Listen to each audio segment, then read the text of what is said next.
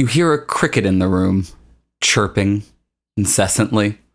A terrible, hateful, inescapable noise. It hurts. You try not to listen. You swear and call them names. You run away. You cry. How can one reason with the cricket?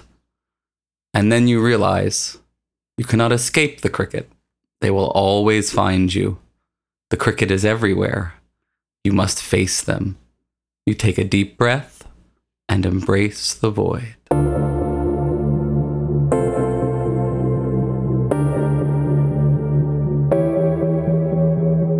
Warning. This podcast contains foul language, dark invocations, and treating women like they're people.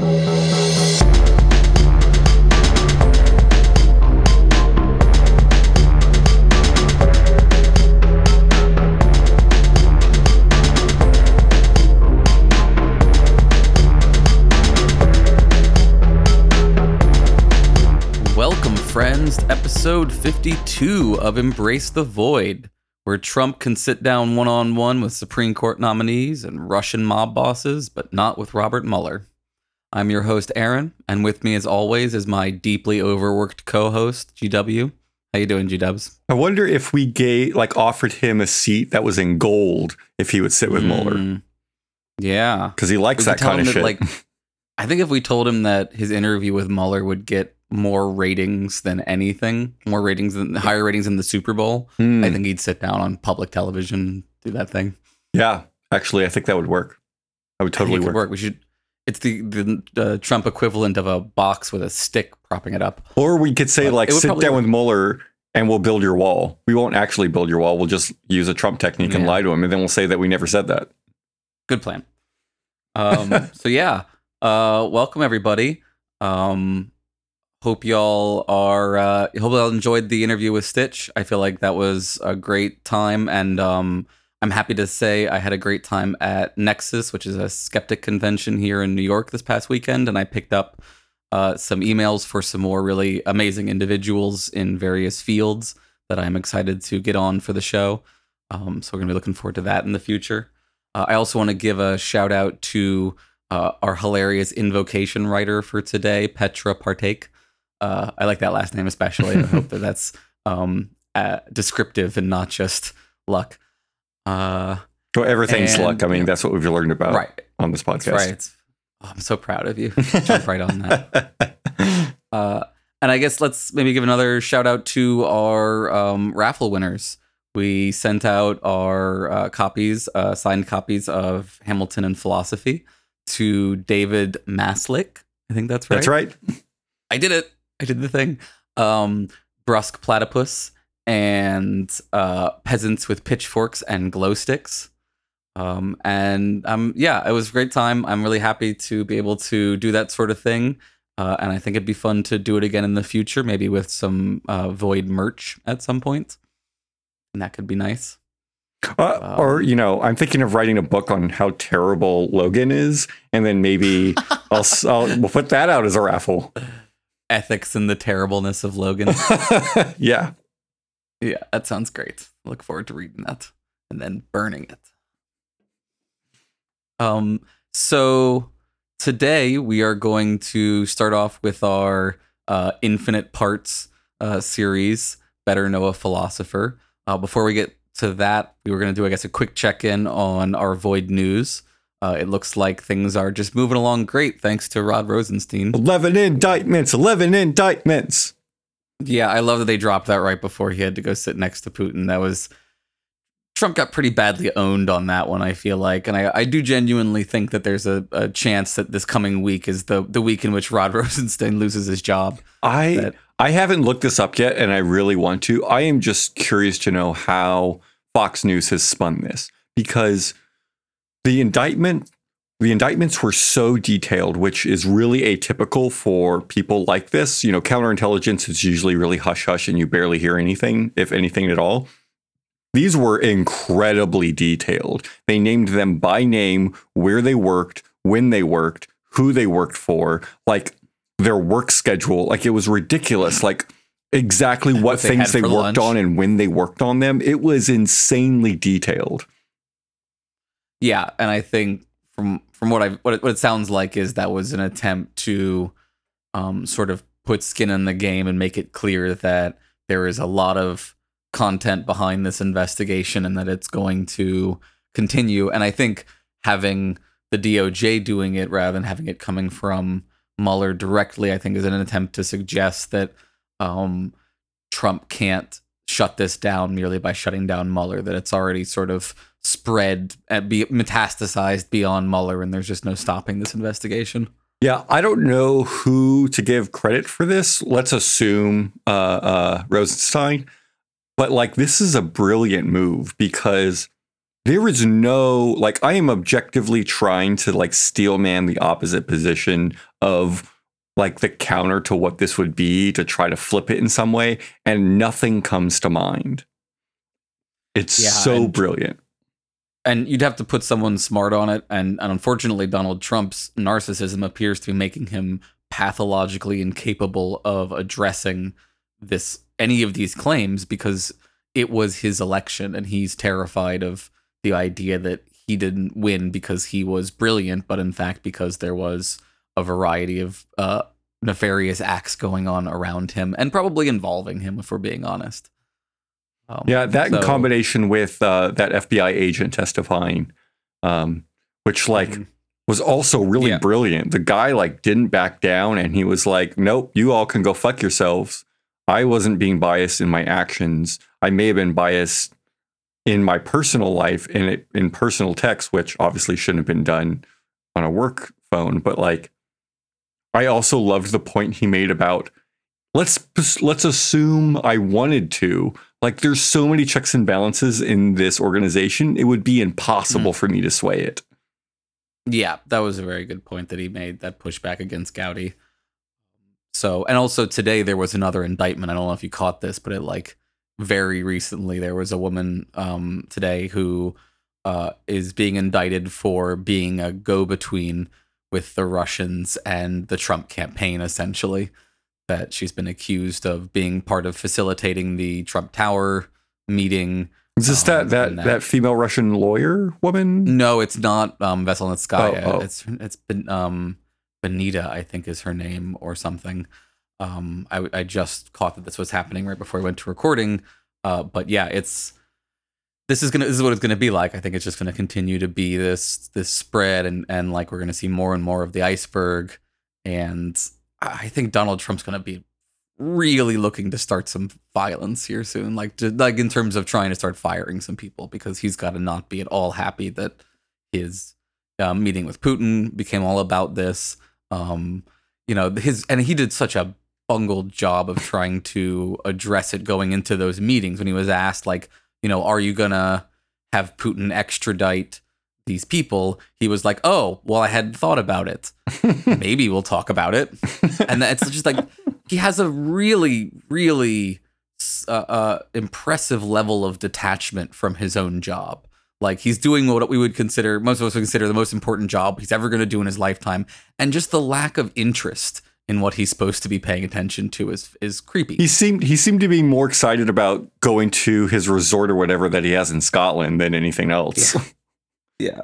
I wish he would just, well, no, I don't want to wish that on the Scottish, but my people.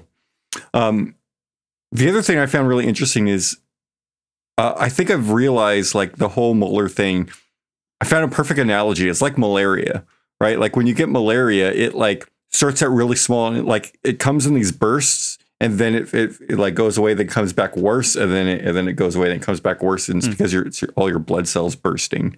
That's exactly what this is like. It's like malaria. It just keeps getting, like, there'll be a lull and then it'll burst, and then there's a lull, then it'll burst. Yeah, it's got to drive them crazy that the Mueller team is playing such a defensive style game, in the sense of not trying to be out there fighting Trump in his realm, but doing their business very, very quietly and in a way that no one can seem to effectively criticize. And then, when necessary, dropping these little things that make it impossible to say this is going nowhere. Yeah, to my knowledge, like, Mueller does he even have a Twitter account? Like, I have no idea. It seems it's like, I haven't seen any. I'm not a big Twitter person. You're more of a Twitter person than I am. I haven't seen anyone retweet or post any of his tweets. Yeah, so I'm assuming he doesn't even have one, which is brilliant. I mean, like, the crazy thing is you can find so little about like his day-to-day activity. Like, they don't have pictures of him recently because he just doesn't know. He avoids the press entirely, it seems like. It seems so calculated, and I love it, and I want to kiss him on the mouth. Yeah, no, it's an impressive amount of restraint. I can't imagine the willpower it takes to know as much as he does and be so in the middle of it and say nothing. That's really heroic. Oh, all right. Let's get to our philosopher. Let's do some philosopher. I think, therefore I am. Rene Descartes. Optimism, madness. That all well when we miserable. Voltaire. Chicken, Peter. You just a little chicken. Cheat, cheat, cheat, cheat, cheat, cheat, cheat, cheat. Not me, Tommy Wiseau. So our first philosopher is a favorite, I think, of many of our fans. We're going to talk about John Rawls, one of the greats of modern philosophy and one of the greats of liberal philosophy. Since we said, as we talked about last time, what we would categorize him as, he fits into the analytic tradition. What was really fun for me was I was going back and doing some reading about him, a little bit about his personal life. You know, like, we reference them by name when we cite their theories, but we don't usually go too deep into their bios when we're studying these individuals. And it turns out John Rawls had a voidy fucking life. Like, especially the first half of it. So here are my highlights. So Rawls is born in 1921. Okay, so he's born between the wars. During his childhood, 2 of his brothers died by contracting fatal illnesses from him. Whoa. So in both cases. What, like first, measles or something? Diphtheria and then pneumonia. Wow. And in both cases, he was sick, and his brothers came and visited him and got sick and died. And like, his biographers describe it as probably the most important event of his childhood. But it's crazy to imagine what that would do to someone. I don't know why, but I just for some reason imagined like that he was born in like ancient Greece, like in Sparta, and his father was just like, they were the weaker sons. I don't know why. Right. It does add an extra layer of voidiness. I feel like that it came from him. It'd be one thing of like, you know, both your brothers died when you're in childhood, but that extra layer of guilt of like, and I gave it to them. So despite that, he was really into theology and was studying theology, gets a bachelor's at Princeton. He's studying theology and a variety of other subjects, I think philosophy and such. And then he enlists in 1943. A really great time to enlist for those who aren't familiar with history. Mm-hmm. He ends up being an infantryman in the Pacific, during which time he sees a bunch of horrible shit. I thought you were going to say whores. No. You like the way you said that. You're like, whole, and I was like, whores? Horrible shit. No. Amongst the things he saw, right? He saw a guy commit basically suicide by sniper, where he took off his helmet knowing that he would get shot because he didn't want to be in the war anymore. Whoa. And that was described as one of the major events that led to Rawls losing his faith, alongside seeing the effects of the atomic bomb firsthand, when he was over around Hiroshima.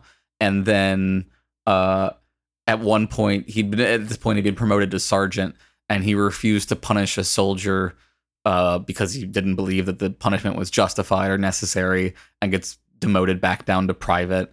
And so he just becomes totally disillusioned, leaves the army, becomes an atheist, goes back to college at Princeton and gets a doctorate in moral philosophy, which is amazing to me, right? To have that kind of life and then turn around and come back and write what is arguably one of the most important modern philosophical texts out there, the Theory of Justice. He also, fun fact, he was a teacher of Thomas Nagel, our moral luck guy. Oh. So that's exciting. It would have been. Can you imagine being in the same room as the two of them at the same time? That would be deeply intimidating. Yeah. So Rawls is considered sort of the modern father of political liberalism. So a tradition that really took off with John Stuart Mill and Bentham, and then gets revived or sort of given sort of a fresh boost by Rawls when he lays out the theory of justice, which includes his theory of the original position, all in an attempt to sort of give an account of the justificatory basis for liberalism, say why liberalism is justified. Can you give me some examples of that argument or of that text? Yeah, so this is the main text that we want to talk about. So what Rawls does, and this is a great example of our analytic tradition, right? It's very similar to Socrates as well. He starts by asking a very simple question: what is justice? Right? A good society, it seems like, is a just society. So what is a just society? Well, a just society, he argues, is one that is fair. Hence the title, right? And then he unpacks the idea of fairness in terms of what everyone would reasonably agree to. So that's a common sort of move. What he's most famous for, really, is the way that he unpacks that idea in the form of a very famous thought experiment called the original position. So, following in the tradition of the social contract doctrine philosophers. So, the social contract doctrine is the idea that the mandate of a society is based around the trading in of certain natural rights for the sake of civil rights and protections within a system where we're all agreeing to abide by certain rules, essentially. This comes out of Hobbes and Locke and Rousseau. And what he does is he takes that idea and sort of asks the question, this is a good idea in principle, but obviously we can't, in practice, get everyone together and get them to sign off on that social contract. So is there any way for us to show that the social contract itself is really the thing we would want to call a contract, something that everyone is really voluntarily agreeing to? And in order to do that, Sorry, I didn't mean to interrupt you. No, go ahead. I wonder. It made me think if he was, living around now, if he would look at that question differently, right? Because with the internet, it is. I mean, you can get pretty damn close to reaching almost everyone, except, for folks that don't have internet access. But it's an interesting question. He lived until 2004, so he saw the birth of the internet. 2002, excuse me.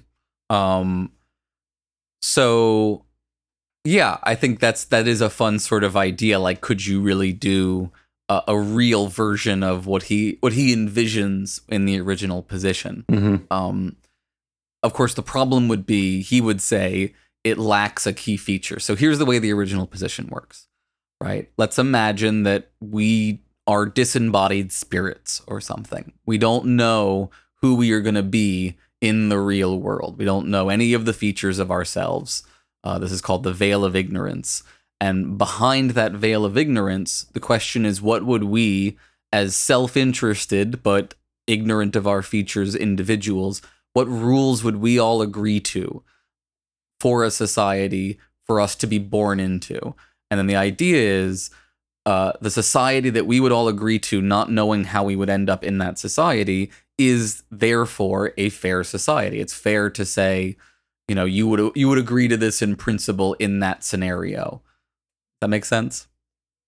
Yeah. I think I remember us talking about this experiment a while ago. So yeah, it's coming along. So keep going. Yeah, we mentioned it before, and I talked about it on OA once. Right.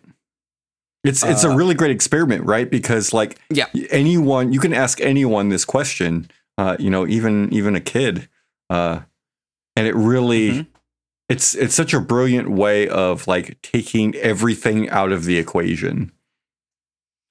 Yeah, it's a very clean, clear, straightforward kind of thought experiment that can be applied, I think, very, very broadly. That, when you list the things that you wouldn't know about behind the veil of ignorance, that's the kind of living idea that would grow as your society would realize more and more things are things that people use as a justification for, because we see the reason for the veil of ignorance, right? If you didn't have the veil of ignorance, what would be the big problem? Mm-hmm. Do you have I was curious if you wanted to Socratic dialogue with me and Oh, what would be the problem of people knowing all of those things? do you know what type of person you're going to become, or you don't know what type of person you're going to become? That's what he thinks you need to be deprived of the knowledge of, that you can't know, how rich you're going to be, how poor you're going to be. Mm-hmm. Right. Yeah, I can't think of anything specifically that would be. It's just a very broad kind of, it's it's one of these things that's like it's not a well-framed question because it's so sort of obviously basic in the sense that what he's just trying to do is prevent people who would agree to rules knowing that they're going to be in a position to take advantage of those rules. Oh, I see. Yeah. Right. So somebody might be fine with a system that has no social safety net if they know they're going to be born rich. Right. So he wants to take away all of that stuff, but he also wants to try to avoid building in assumptions. Right. It's very important here that he doesn't cheat and just assume the kind of liberal, and this is part of the main critique of his theory, that he does effectively cheat and assume certain things, and that you can raise objections to the principles that he espouses from this thought experiment as being sort of deriving from begging the question a little bit. But his goal, his stated goal, is to be able to say, everyone would buy into this kind of theory, even people who might not be exactly of the same mindset as a radical leftist liberal or something. Yeah, yeah. And it makes you go like, yeah, I want the Star Trek like world. Right, and it has that kind of feel to it that like it has a really good kind of, like actual Marxist sort of position, not communist and not socialist, but like actual true Marxism. Mm-hmm. Yeah. So what he thinks follows from this, right? He lays out two principles. These are ordered principles, and the second one is subdivided essentially into two ordered principles as well. The first main principle is that he believes everyone in the original position would commit to a society where everyone has equal rights, basically equal rights and equal opportunities. So this first principle is very sort of classic liberalism, right? You can see how it would. I think you would be able to see how it follows from the sort of original position set up as I've laid it out, right? Why would everyone buy into an equal rights theory if we're behind the veil of ignorance? Yeah, because if you don't know which bucket you're going to land in, right? If you take the position of, right, like you want the world to be like a monarchy with serfs and stuff, like, but serfs make up over 50% of the population, there's a really good chance you're going to become a serf. So like, do you really want to help construct a world that does that? Yeah. And would you be willing to roll the dice and end up in that position, basically? Yeah. So I think you roll that D20 and you get a 2, you're like, damn it. Right. I mean, realistically, right, if you roll the D20 and you get 1 through 19, you end up a serf. You're probably not willing to take that bet. And there's some interesting pushback that you can make about, well, is he like what your dexterity level is, and I'm sorry. Right. No, but what if I'm a risk taker, right? What if I'm like a power gamer and I'm willing to take that risk? Mm-hmm. Like maybe I would be willing to try to be in an unequal society and think that I would try to just win out in that system. But I think his response is sort of, not everyone's going to buy into a risky society, but everyone would be willing to accept a slightly safer society, it seems like. But what if I feel like we're describing a script of a movie. But like, what if everyone who was born was aware of their spirit self and buying into what this system was? And maybe, do you think that maybe they would be more like, let's assume for a moment, we're going to do our own thought experiment. Let's assume that everyone was like, yeah, we'll do one that's a little swayed for like the top 20% of people are much better off than the bottom 60 or whatever. That's not good math. The bottom 80. then like, but what if you were aware once you were born, right? Like, would you be more willing to sort of accept your place? Oh, that's interesting. Yeah. I don't know. I would probably feel like the me that came after I was born was a different me than was in the original position. I'd be pretty angry at the me in the original position for having been so stupid as to try to roll that dice. You'd be mad at Spirit Aaron. Yeah, I'd be mad at past me. Yeah. That's not an uncommon problem, right? I'm a four-dimensional entity, and there are various time slices of me in the past that can suck it. Right. And then Spirit Aaron is just like, man up there, they're corporeal Aaron. Yeah, right. I'm sorry, I've derailed you. No, you've gone off okay. the rails. The rails. No, I actually just realized that I told myself to suck it, which is not appropriate. I didn't want to get in trouble. It's too late. I ruined it. Yeah, it's all right. We're all flawed people. Yep. I apologize. So that's his first principle, and he says you can't violate that one for the sake of the second principle. So if you were going to try to do anything to achieve the second principle that would take away equal rights, that's no good, right? So from there, he goes into what I think is a really nice, sophisticated attempt to avoid sort of radical equality of economic opportunity or outcome. So what he says is, here's the formal rule.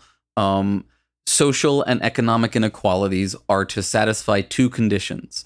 First, they are to be attached to positions and offices open to all under conditions of fair equality of opportunity. So everyone has to be able to get, the highest paying jobs available if they work hard enough. And second, they are to be the greatest benefit to the least advantaged members of society. So if there's income inequality, it is only considered just if it is substantially beneficial to the lowest members of society. Yeah. Right? Yeah. And again, you can see how the same fundamental reasoning would apply, right? If you were in that original position and didn't know where you were going to end up, you would want a society that would take care of you, even if you had the worst possible moral luck you could have. Right. It's almost a way, it's like... Make some sense? Yeah. Excuse the term, but...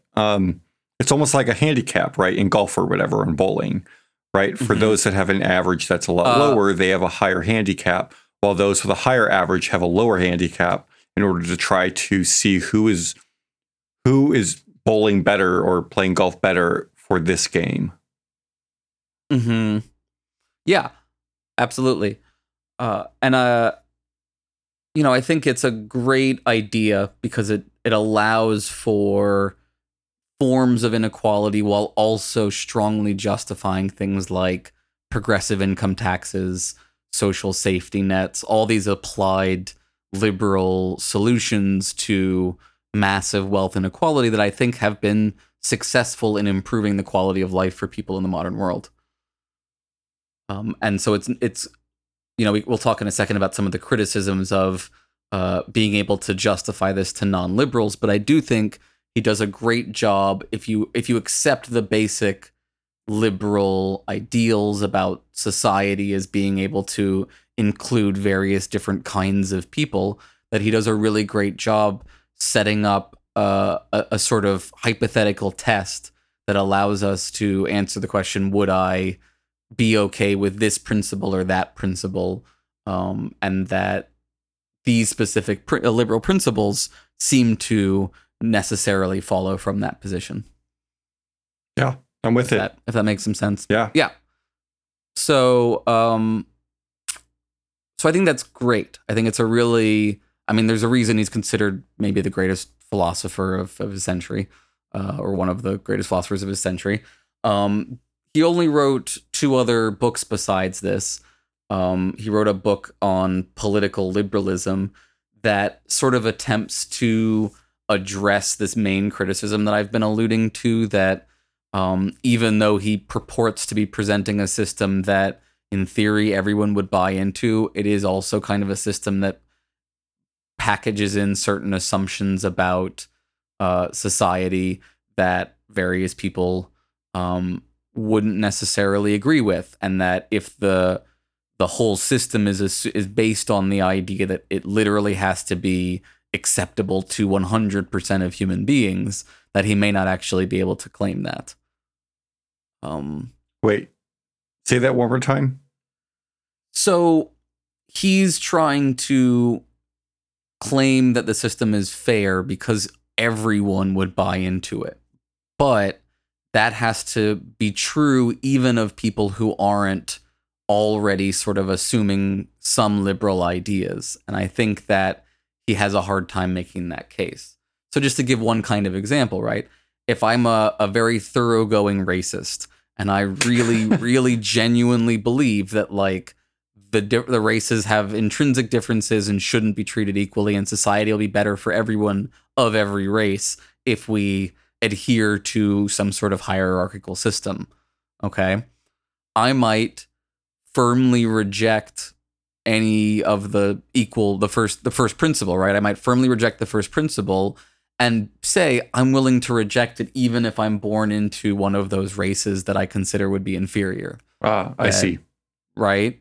So it becomes challenging to show why, if they don't already sort of presume the idea of equal rights, why they would necessarily accept it. I think in that case, the solution is to try to lay out kind of a contingent agreement between you and the thoroughgoing racist, where you say, look, I strongly disagree with you on the science of racism.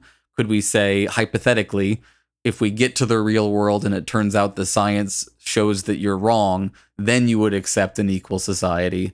But if it turned out the science showed that you were right, then we would accept your unequal society. He's really, and this is what he tries to work on some in his second book, and struggles with a little bit, to be honest, that like political legitimacy struggles in the face of intractable moral disagreement. If your claim is that the claim that the society is fair is predicated on everyone agreeing to that society, but we seem to be having continuing problems of intractable disagreement about what everyone wants society to look like, it doesn't become clear that you can actually, it feels like he's getting what he wants for free without actually proving that he can convince all of these people of this thing that he claims to convince them of. Right. Right. This is an appeal to what's called public reasons. The idea that what we care about is being able to justify ourselves to others by being able to give them a reason that is accessible to everyone. So this would be, for example, why religion is not a good basis. I've got a good quote here, actually, from this book, if that's all right. Yeah, please. It's a little long, but I think it's fine. An unreasonable, comprehensive doctrine is unreasonable in the sense that it is incompatible with the duty of civility. So he's trying to say, what are the doctrines that wouldn't be good, sufficient justifications for a society? This is simply another way of saying that an unreasonable doctrine is incompatible with the fundamental political values a liberal theory of justice is designed to safeguard: freedom, equality, fairness. So one answer to the question of what Rawls has to say about such doctrines is nothing. For one thing, the liberal state cannot justify itself to individuals such as religious fundamentalists who hold to such doctrines, because any such justification would, as has been noted, proceed in terms of controversial moral or religious commitments that are excluded from the public political forum. But more important, the goal of the Rawlsian project is primarily to determine whether or not the liberal conception of political legitimacy is internally coherent. And this project is carried out by the specification of what sorts of reasons persons committed to liberal values are permitted to use in their dialogue, deliberations and arguments with one another, etc., in political matters. Right? The Rawlsian project has this goal of the exclusion of concern with justifying liberal values to those not already committed or at least open to them.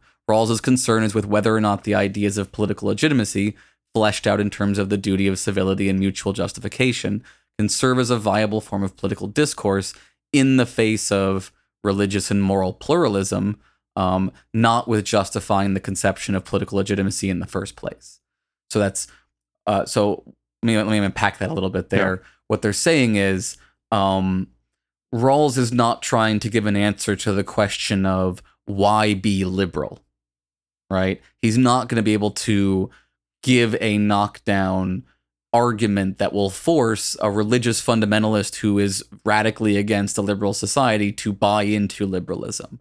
The best he can do is show that liberalism is internally consistent and can maintain its structure in an ethically pluralistic world where you have people with various competing worldviews, but that those worldviews do overlap to some extent, and that you can find agreement within those spaces of overlap. Yeah, it's almost like he's saying, correct me if I'm wrong, if I'm misreading this. It's almost like he's saying that you can still have this type of system even in a pluralist society with people of different backgrounds and people of different faiths and people of different, ideologies and the like. Yeah, and what he sort of says is, look, you're not going to have the exact same reasons for everyone. Each individual in their own community with their own religious or secular beliefs is going to justify their commitment to the social doctrine in slightly different ways. But as long as there is some way that it does appeal to them, you can't get everyone to agree to a theocracy on this view, because not everyone holds the same belief in God. That would be not what he would consider a public reason. But you could argue everyone believes in reducing harm and increasing quality of life. And so you can get everyone to buy into that, even if some of them are buying into it because Jesus wants them to, and other ones are buying into it because they're humanists. Yeah. Yeah, go ahead. Yeah, no, I was just going to say, yeah, because it sounds like, one group could buy into this for one reason while another group could buy into it for a different reason. But the fact remains that everyone's buying into it. It's almost like that golden rule kind of a thing, right? Do unto those that you would like to be done unto you. It's just an extrapolation from that version. Yeah. Yeah, absolutely. So many things in ethics often start to look like that if you talk about them long enough. Mm-hmm. So I do think it is a useful structure for talking about how to have communication amongst pluralistic ethical systems. It doesn't solve the fundamental meta-ethical problem of why be moral, which is, in this case, why be moral in the form of why be liberal. But not a lot of things do. So I don't think we should fault him too much for that. Right. One last thing to note before we run too much out of time. He did a third book where he tried to apply all of this stuff to global politics, because most of theory of justice is centered around within a society. So sort of intra versus inter-society political issues. And there were some interesting slight variations on what he put forward in the international system. So prior to writing that, a lot of people had assumed that his same principle of public reasons and his same principles of equal rights and equal access and all that would be applied on a global scale, just like we would apply it on a national scale. There's no reason to think that global liberalism would look any different than stateside liberalism. But actually, he wasn't fully on board with the idea that we would necessarily be committed to distributing all of these things globally. That it might be, in fact, the case that what we are obligated to do is engage with other societies, specifically ones that are either tolerant or decent. And by decent, what he means there is not liberal, but whatever they are, not they are German. Sufficiently within the bounds of not Nazis. So well, yeah, because it seems like, imagine a country. It's not that hard to imagine, right? Imagine a country with like a monarchy sort of system, right? Right. Look at Saudi Arabia, right? It'd be almost impossible for Saudi Arabia to adopt this system because it seems like he is heavily influenced by a democratic government, right? That it's almost like you can't have this system without a democratic or, democratic socialist or something of that type, right? Anything that is autocratic in basis, it seems like it wouldn't be compatible. Yeah. So what I would say is that like the social contract is kind of our modern understanding of democracy. Right. It heavily influenced our Constitution. So yeah, I agree. He's firmly planted within the cultural viewpoint that he was raised in, which is that kind of liberalist perspective. So, but what that means is, you can work with religious theocrats as long as they aren't committing too many human rights abuses. And you'd have to, the realities of global politics being what they are, you have to balance the need to try to pull people into the modern community versus not propping up dictatorships. He also seems to, at various points, advocate for pretty forceful intervention in countries that are engaged in really inhumane practices. So that's speaking of liberals, right? That's the kind of the liberal idea of we need to show up if atrocities are being committed, basically. Yeah.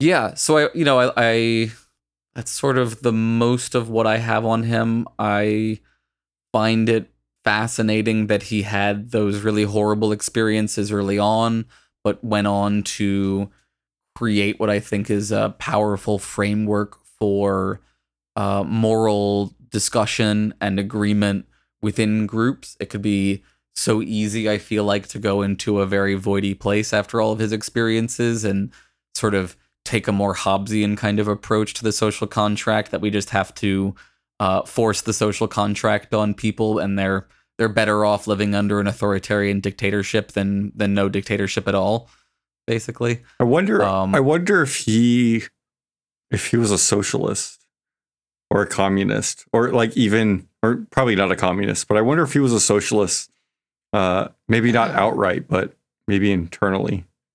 I have no idea what his views are on that sort of thing. What are his views on Star Trek? That's the real question. I mean, realistically, right, what he's arguing for with the social inequality, the redistribution of wealth theory, is a form of social democracy, democratic socialism, right? That all the sort of stuff that you think of when you think of what they're pushing for is built on the back of what he's arguing, I think. But what about his emails? What about his emails? Right. And then, of course, the voidiest part in all of this is that ultimately it's a really good system of discussion, but it doesn't achieve the aim of being able to justify liberalism to deeply held non-liberals. She's not good enough, Rawls. She's not quite good enough. No, really though. One of the most brilliant people of all time. So yeah, if you enjoyed this, let us know. And obviously we have infinitely more philosophers to do. Let us know what you want to hear more of or less of about those philosophers. I hope this was an enjoyable listen about Rawls. Yay. Is that what you think you are? A hero? Saved the world, didn't I? Once. Talk to me after you've done it a couple more times. So our hero of the week is actually a group of heroes, which is the speakers of Nexus 2018. I was really blown away by going to this was my first skeptical conference. And I was really happy to be there. And I think what made me happiest was that it was full of women. There were lots of really well done presentations by women. The MC, I want to make sure I get this name right. Leanne Lord, who is hilarious.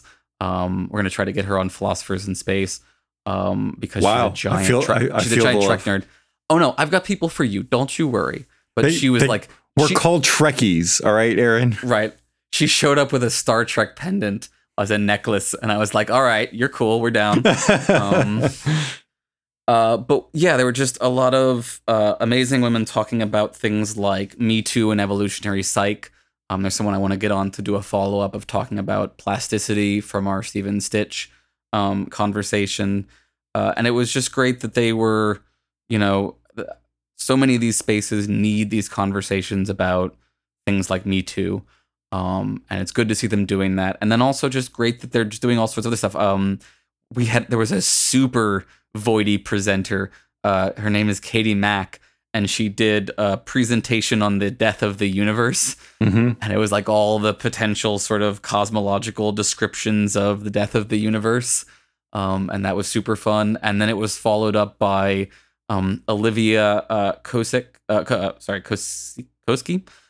who is another person I want to get on this show. so I can get her name wrong while she's here. We'll look forward to that. She did a presentation on vacationing in space, feasting on brains, and smelling strangers with gorilla science. Oh, it was the feasting on brains that really got you, isn't it? Oh my God, it so did. They brought out brains. They brought out gelatin substitute for brains to have people take samples of it and see what it feels like to try to experience eating that sort of thing. It was really good. Yeah, I think I did that like 3rd grade Halloween. Yeah, right. But this is called science. It's different. It's no, I mean, I think it's wonderful. I do these podcasts because I think that we have to work on our persuasion side of things and not just the facts and knowledge side. And there were so many wonderful speakers. Michael Marshall was also there at the conference and did a great speech on homeopathy and effectiveness of speaking. And while it's unfortunate, I think not enough people know who Marsh is, because they should be getting him in to talk about these various about how to communicate with journalists, for example, how to package your critique of fake medicine in such a way that you can get it out there in the news that can actually help people. And I'm really happy to see that people are working on the persuasion side of things, and that it is being, in many cases, spearheaded by women who are continuing in the community despite the fact that we've seen some problematic behavior in the community. It feels like overall we're still moving in a good direction. By the community, you mean in the skeptic community, right? In the skeptical community, and the atheist community, and all of these communities that have been sort of very traditionally male dominated. It just feels like the next generation is much more has a much more diversity of viewpoints, and it shows in the quality of the work. Yeah, that's great. So it was inspiring. I'm happy. Made me happy for 10, 15 seconds or so before I remembered the void. Before I remembered where I was. Yeah. So yeah, I guess that's our heroes of the week. So thank you all so much for listening. Thank you, GW, for being amazing as always. And we'll catch y'all next week. We would like to thank our new patrons, Carl Otterson, I'm starting my own intellectual dark web with blackjack and hookers, and Brian Hookey. We would like to thank our top patrons, Jesse Rabinowitz and Brenda Goodman, Dave Meslick, Abe, Corey Johnston, host of the Brainstorm podcast and the Hardcore Skeptic. ChemQuest is hiring. More info at chemquest.org. Mr. Nobody, Chad Trait, and Scott John Harris at Shaded Spiriter. I think I said Spriter last time. Apologies for that. If you would like to become a patron, find us at patreon.com/embracethevoid. As always, remember, you are the void and the void is you.